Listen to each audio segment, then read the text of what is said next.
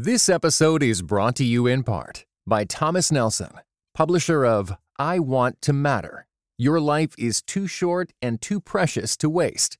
Written and narrated by New York Times bestseller Kathie Lee Gifford. Available now everywhere you get audiobooks. Welcome to the Table Podcast, where we discuss issues of God and culture. Brought to you by Dallas Theological Seminary. So with that in place, let's come back to the identity question, and that is, so how does Christian identity intersect with that kind of tiering of sexual identity? Well, I think about it a little bit like I think about my church. So I'm in a multi-ethnic church that was launched specifically to bring people together of different cultural backgrounds who would recognize their cultural differences as real, but also celebrate a kingdom identity that transcends those other identities. And I think with the three-tier distinction, there's a sense in which the believer has a kingdom identity, an identity in Christ that supersedes all of the other ways that we talk about ourselves. And that can be in all kinds of categories, not just sexuality. All right? kinds of categories. Yeah. And yet in this same sense, when I'm in a multi-ethnic church, you don't talk so much about a kingdom identity as though we aren't different in our cultural differences. Like there are genuine differences with people who are Latino, people who are African American, people who are Caucasian. So we want to recognize those differences, and in some cases listen to each other, be sensitive to how these differences inform their life. Well, let's say someone experiences strong same-sex sexuality. I think you want to be careful about imposing, well, I just heard this guy on a podcast and we should have a kingdom identity that trumps everything else. Well, yes and no. I mean, yes, it does. But if the person's same-sex sexuality means their life is significantly different than yours for reasons that you've never firsthand fully appreciated, it's an opportunity to listen to them and unpack the complexities of what that life must be like for them, and not just drop kingdom identity on top of them so you can kind of go on about your business. It isn't a wiping out. It's not a nullification. Is that what you're saying? Exactly. Yeah. All right. Well, let's. I'm going to shift gears now because I want to work with another phrase that we've often talked about on these podcasts on this topic and come back and develop it. We've kind of worked it from one side, so now I'm going to. Since I got you back, I got the chance to work it on the other. It's your phrase, convicted civility, and we've spent a lot of time talking about the civility, developing the empathy, trying to listen and learn. In fact, we've spent much of the first half hour doing that now, and to get a sense of how to engage in a conversation and a dialogue. But now I want to deal with the conviction side of things and how that works and how you see that playing it out. Because I think some people, when they listen to that phraseology or think about it and they hear the civility part, and particularly the concern to be what I would consider to be properly empathetic, that they say, well, doesn't that end up washing out the truth? Do we ever say where we are and what taking a moral stand is, and how does that look, and what does that look like? So I'm kind of giving you an open-ended chance to respond to what I think is a common criticism of this approach from people who feel some urge to stand up and take a moral stand on what this represents. So. Well, it was very kind of you to attribute the phrase to me, but let me say that I stole that shamelessly from Richard Mao, who, when I met him, said he took that from Martin Marty. So I don't know how far that traces back. Which that pedigree may or may not help us, so go ahead. But the observation is that you have too many Christians who are strong on convictions, but you wouldn't want them representing you before the culture because of how they talk about different issues. But on the other hand, you have people, more to your point here, you have people who are so strong on civility, you have no idea what they believe in. Exactly. Right? Yeah. So yeah, I think there's the challenge is to balance the two. Now, you're always going to have people who temperamentally, or the role that they have in the culture, they're drawn to more of one or the other. I mean, sometimes people in more cultural discourses and politics are probably going to be more on the convicted side, and they're in a setting where, as a believer, that's the venue that God's called them to. But I'd encourage them, can you do that with civility? Can you have an ironic tone too? Mm-hmm. Now, someone like me, I'm probably on the side of the civility piece. Mm-hmm. I probably spend more time, just because I'm trained in the field of clinical psychology and the therapeutic stance of kind of erring more on that side. And mm-hmm. you say, well, but Mark, what do you believe in? And I'm hoping that I am clear in my convictions and that I'm not leaving people wondering, gosh, what does he really believe about sexual morality? Mm-hmm. Mm-hmm. Stan, what advice do you have? You know, I think that the balance is very hard to maintain, but it is an important balance to maintain. I think that you can maintain it in your personal relationships, even in your clinical relationships with people, counseling relationships. But we also have to do it in terms of institutions. And I'm thinking of a time recently where I happened to be visiting a evangelical church with which I'm familiar. It was almost an accident that I was there that morning, though nothing is an accident in God's providence. Mm-hmm. And I happened to be in the congregation on the Sunday when the church leadership announced that it was changing the positions and policies of the church to be inclusive of monogamous gay couples. And afterwards, the pastor knew who I was and asked my opinion about things, and I exchanged quite an email correspondence with this individual where I tried to affirm that, as far as I could tell, the church was still preaching the gospel. They were preaching that we needed to submit to Jesus Christ as Lord, that we needed to seek forgiveness for our sins through the life and death and resurrection of Jesus Christ on the cross. That their core message was still gospel oriented and gospel grounded. But I also said, you know, the consistent teaching of the scriptures and of the church for 2 millennia has been that this is a mistake. This is not God's intended will, and I tried to argue that you know, I don't regard the step you've taken as heresy, but I do regard it as a significant misjudgment, a significant mistake in pastoral leadership and teaching of the church. I believe you have let false teaching creep into the moral instruction of this particular local church, and we had an exchange. And I was very gratified. I was forceful, but I was also trying to communicate that this is really significant. And I was very gratified. The pastor afterwards was able to articulate how the church leadership had come to a point of disagreement. But the pastor shared all my correspondence with the church, and several people wrote me afterwards and said, you know, this was a fair interchange where I felt respected, I felt heard, but it was clear that your conviction is that we have gone in the wrong direction. Mm-hmm. So I think that administratively, in terms of leadership, I think at individual levels and at corporate levels, there are times where we need to be really clear. I think that some people use clarity, however, as a defense to mm-hmm. push the other person away. Mm-hmm. We have given up on that person, and we can sort of make the proclamation of the hard line mm-hmm. a way of saying, I don't need to engage you. And I think that God would have us engage people who are in the wrong place, and what Scripture teaches in the wrong place in this area, but we should engage them in love.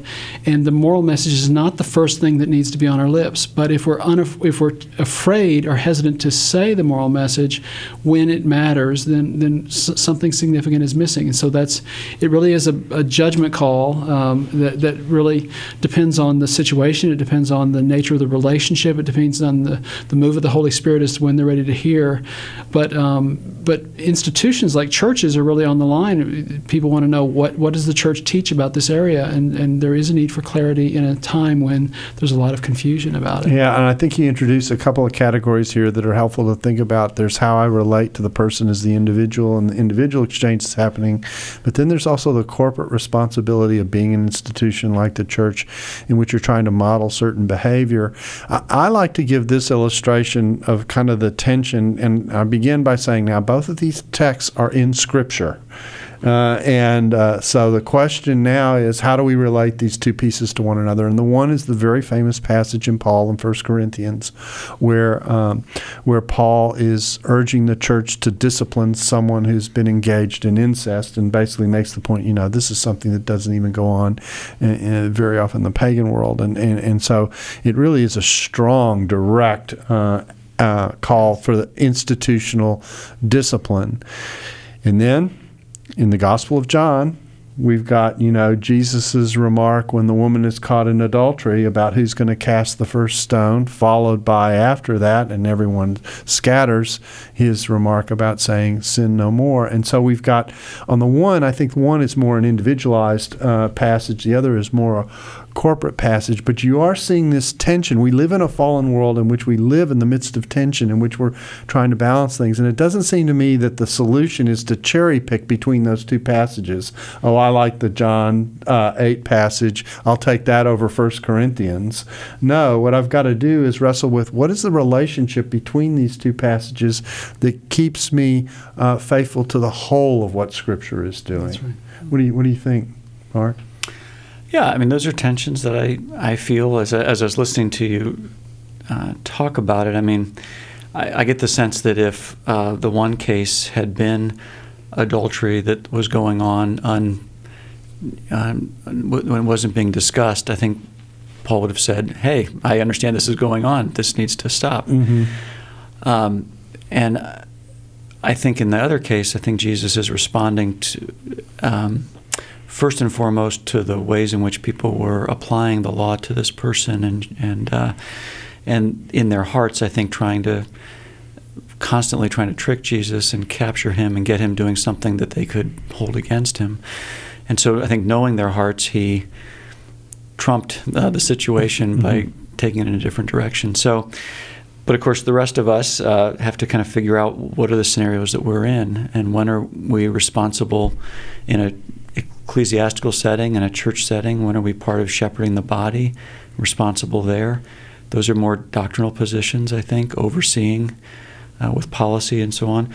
Others are more shepherding the individual and pastoring them and looking at how people might set them apart for special condemnation so that they get a pass, the people making condemnation. So I think it's incumbent on Christian leaders to pray for humility and for wisdom in how you interact with the people of God. So I'm going to go through a list of kind of scenarios that people do often come up against, and just what I'm interested in hearing in here is not so much an answer, although in some cases I think we may get that, but the process that you go through in wrestling with this. And the first scenario is maybe the hardest one I'm going to mention.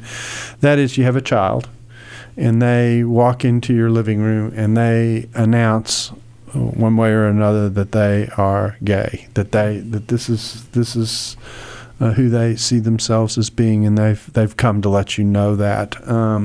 Now, I suspect that in the counseling that you all do, that this has probably happened more than once, and you're dealing with parents who find themselves in this situation, and not just the parents. This is important too, to keep an eye on all the players, the child who's worked up the nerve, if I can say it that way, to say that to their parents. How do we deal with both of those groups? How do we deal with the parents? How do we deal with the child? If I'm a pastor who finds someone in my parish or congregation who's dropped into this situation, and the parent and or the child has come to them and said, "Pastor, I need your help in negotiating what's happened here," what would you tell them?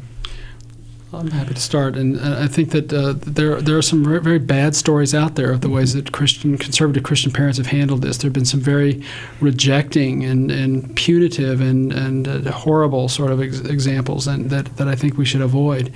I think that if I were in that situation, if I was that parent, what I would want to embody at the moment, of course you'd be stunned.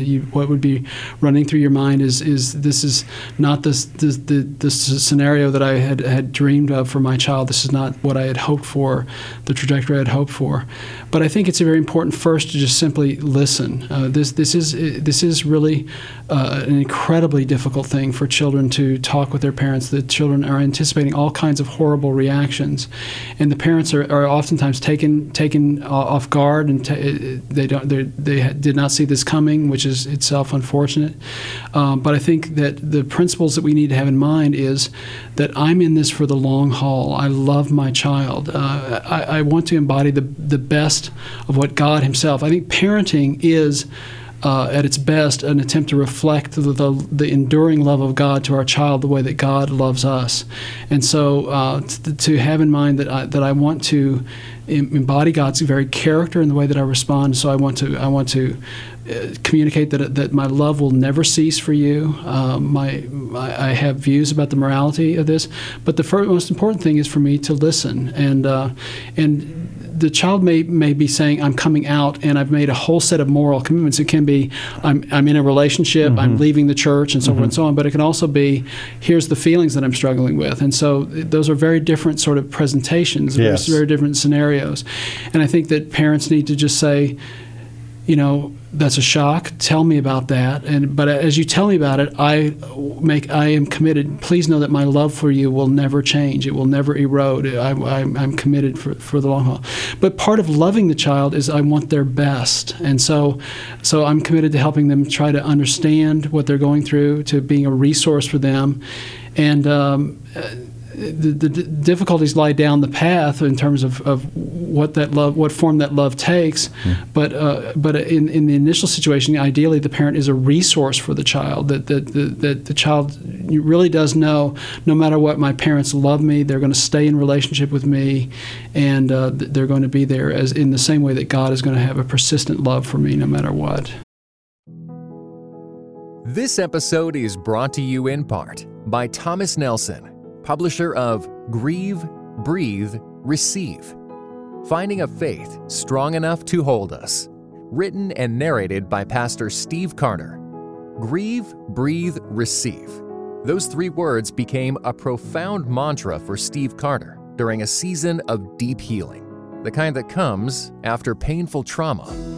Grieve, Breathe, Receive is available everywhere audiobooks are sold. Visit thomasnelson.com/audio to learn more.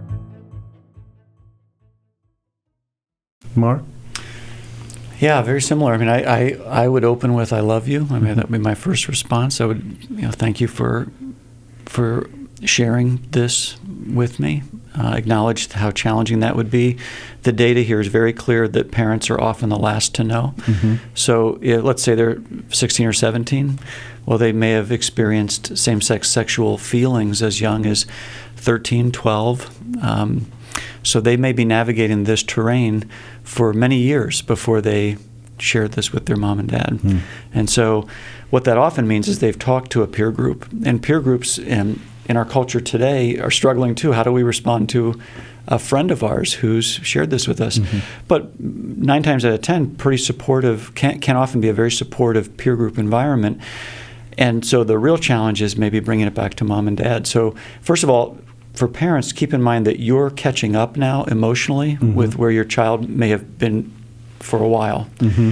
And so I would also say that to a child, keep in mind that as you share this with them, your parents have not had the last couple of years mm-hmm. to be on this terrain. This is new for them, and it's old for you. And so giving them 48 hours is not going to help them catch up, right?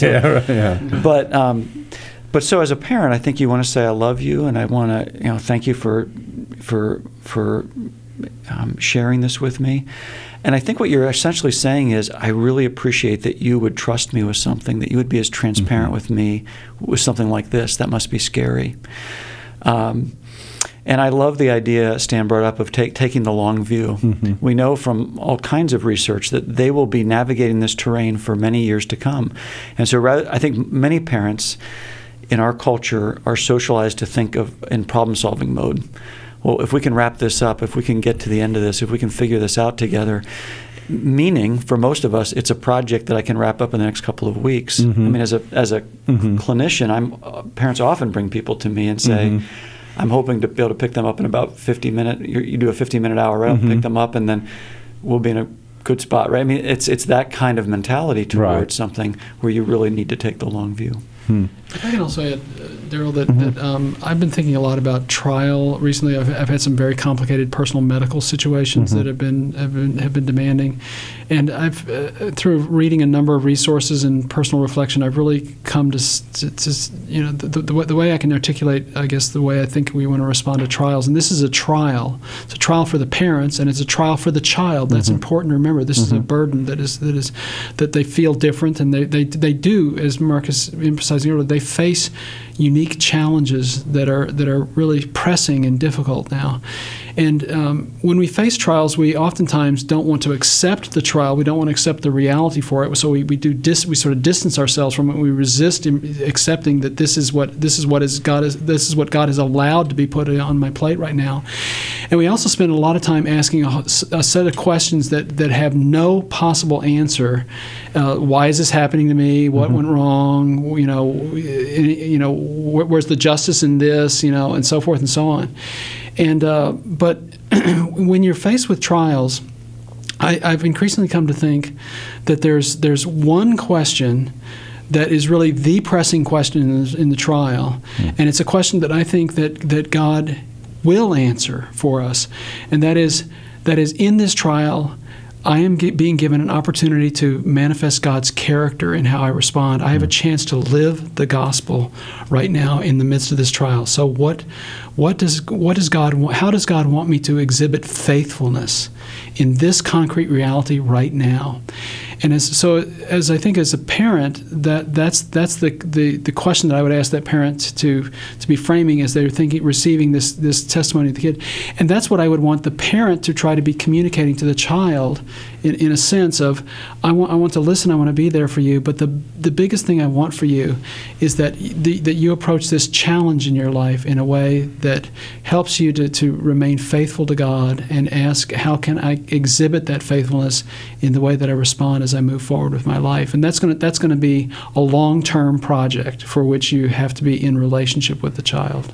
Now we've kind of looked at it pretty much from the parent side. What about from the child side, and the child who makes the effort to do this? What counsel would you give to the child who's taking this step, and or to a pastor who's going to come alongside? Well, I think for a child, I think it depends a little bit on the age we're talking about, but to be able to come to your parents, they will hear this differently if you make a declaration about a gay identity and sort of plant a flag, in the middle of the family room at Thanksgiving and say, this is who I am, and let parents kind of, their minds go to all kinds of ramifications of that. And some young people do that, and I do think it's more of an act of resilience at that moment to this is what I need to do to make this work for me. I recommend that young people grasp how that language affects parents. That generation before them is not going to respond really well to some of those key words and ways of thinking about yourself. But to say, Mom and Dad, I have been dealing with something in my life for a while now, and I want to bring you in. I want you to know about something because I know you love me, and I need you now more than ever. I think that prelude to sharing about your same-sex sexuality pulls on a parent's natural desire to love their child and to protect their child. I think parents aren't often given the opportunity to respond at their best when it feels more of a declaration with language that pulls almost a visceral reaction from them. And many parents, are under the impression that they're the ones who caused their child's homosexuality, so they often feel like they're somehow culpable in their child's. There can be a kind of evangelical subculture shame around homosexuality that not just is my child dealing with this, but now my family's dealing with this. Like we are dealing with this, and what does that mean about me as a father, me as a mother, us within our faith community? And I think that's why many people feel like it's a zero-sum game with the local church, is that the way to move forward is I'm going to have to choose between my church or my child. And oftentimes people feel like they don't have a way, to stay in connection with both. And Daryl, if I can also just throw in that, thinking you brought up the issue of the parent who's receiving it, but also the pastor. In a sense, what would the pastor want to leave with this young person, this young adult who's made this declaration? And I really think of the power of some of the issues that Mark talked about in his talk, where in terms of what the church is giving the child, when a person is struggling with this, when a young person is struggling with this, what they're hearing from the church is very little and very late. It's sort of this is not a good thing, but we don't have a compelling alternative to offer. And what we're hearing from the gay community is we're ready for you. We've walked this path. We're ready. And so I think that for the pastor to be able to be the listening resource and to be ready to invite the child, even if the pastor doesn't have this well worked out, to say that God can open up a path of fullness for your life in the midst of this that is going to be can lead to a life of blessing. This is an experience that you're having that is not outside the domains of the grace of God. God can open up a path of blessing for this. I will journey alongside you with this, and I can be a resource to you even as I find out more about this. Now, the difficulty here, it seems to me, is the sense of communicating. I don't struggle how to say this, but that I'm talking about the pastor now coming alongside and saying, in effect, I want to be there alongside you and recognize that you've taken this step, but there's this discomfort of am I supporting something that represents a violation of a moral standard that the church has, and how should I think about that? How should the pastor approach that tension? Well, I think that at that point, the pastor, I think, needs to recognize that the pastoral office of sort of declaring the Word of God is an important office to exercise, but that they're dealing with a young person who's in tension about the church's teachings at that point in time. And the way to help that person best at that time is not to sort of ratchet up the pressure and just sort of, no, this is what you must believe. Stay with the convicted part. You have convictions. You have convictions that are based on the Word of God. But what's going to help that person at that point in time is to say, let's create some space where we can look at it. I keep coming back to the fact that the Scripture is replete with so many instances where God embraces and allows the doubt of His people, whether it's the rich resources of the Psalms where people are crying out with their pain to God and so forth, whether it's the testimony of the book of Job, or whether it's Jesus' own response to the doubts of His disciples, where He works with them and He continues to teaches and He teaches and He teaches again. I think that if we can say, tell me about your doubts, tell me about what your fundamental struggle is, and keep the relationship going. To respond in a way that doesn't give up on the conviction at all, but also says, let's work through honest problems. There's a lot of confusion in the church today. Let's read some books together. Let's read a book that reinforces the traditional view. Let's read a book that challenges the traditional view. Let's work them through and see which ones make sense. I've really been impressed by several people that I know who are living chaste lifestyles as people who experience same-sex attraction, but they're living as traditionalist Christians. And one very common theme among them is, when I really got down to looking at what the Bible really said, I walked through that with someone, and I really came to the point where I had to make the decision. To be a faithful disciple, how do I need to conduct my life? And by then I had fallen in love with Christ, and I knew that what I wanted, I didn't want this outcome or that outcome. I wanted the faithful outcome that Christ was asking me to do. And so for the pastor to help that person face the complexity of those questions, I think is really, really crucial. Anything else, Mark? Yeah, I mean, I would, as a pastor in that moment, I would nurture their relationship with God, and you want to help them grow into greater spiritual maturity over time. And a friend of mine who's dealt with this in her own life, navigating these issues of same-sex sexuality in her own life, said, look, how do any of us come to trust and follow God's revealed will for human sexuality. The only reason any of us ever even consider that is we believe God is a good and loving Father whose plan is better than our own for how we would live our lives. But how do any of us ever trust God to be that kind of a good and loving Father? And it's in that moment with that pastor, they realize, wait a minute, this pastor who represents God to me loves me like a good and loving Father and is willing to be in a sustained relationship with me as a representative of who Christ is in this world. And that sustained relationship that doesn't say, well, I love you on the condition that you follow these things. No, I'm going to stay all in with you and love you. Then they can begin to believe that there is actually a God who is a good and loving Father whose plan is good for them. And then they would consider living into that in their sexuality. Mm-hmm.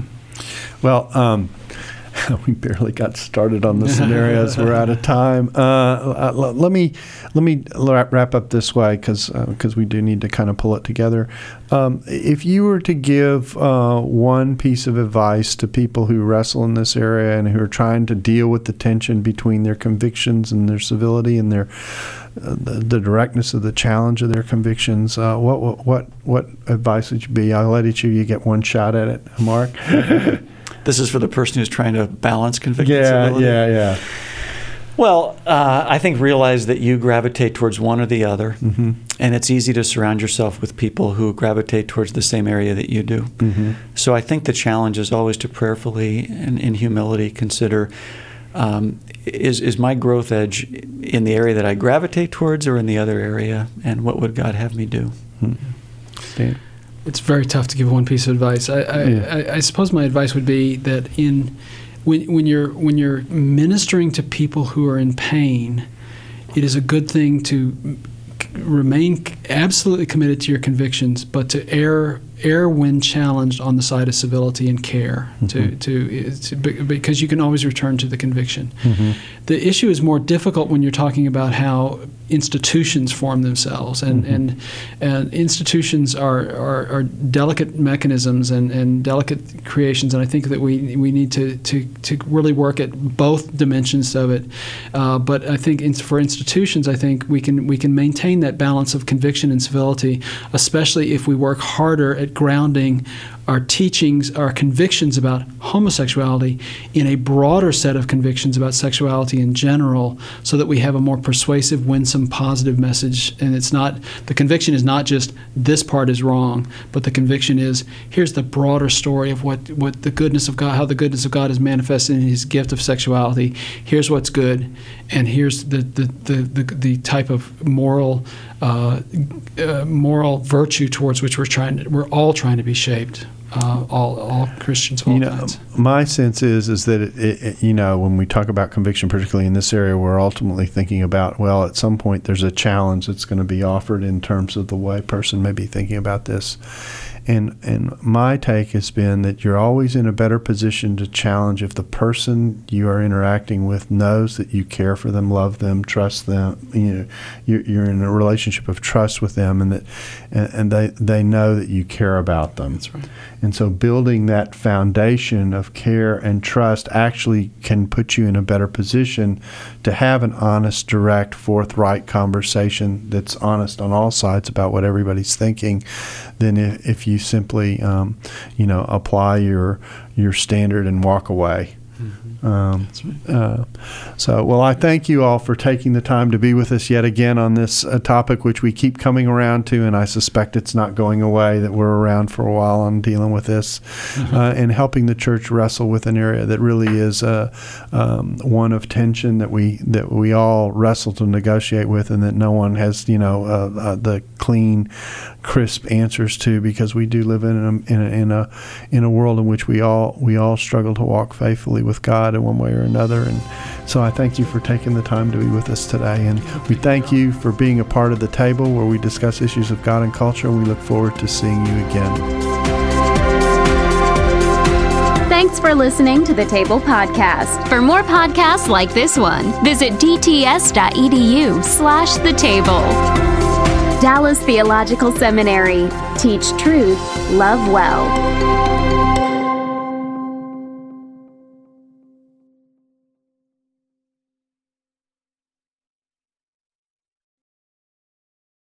This episode was brought to you in part by the Truce Podcast. The new season examines the connection between some evangelicals and the Republican Party with the help of world-class historians. Subscribe to Truce in your podcast app or listen at trucepodcast.com.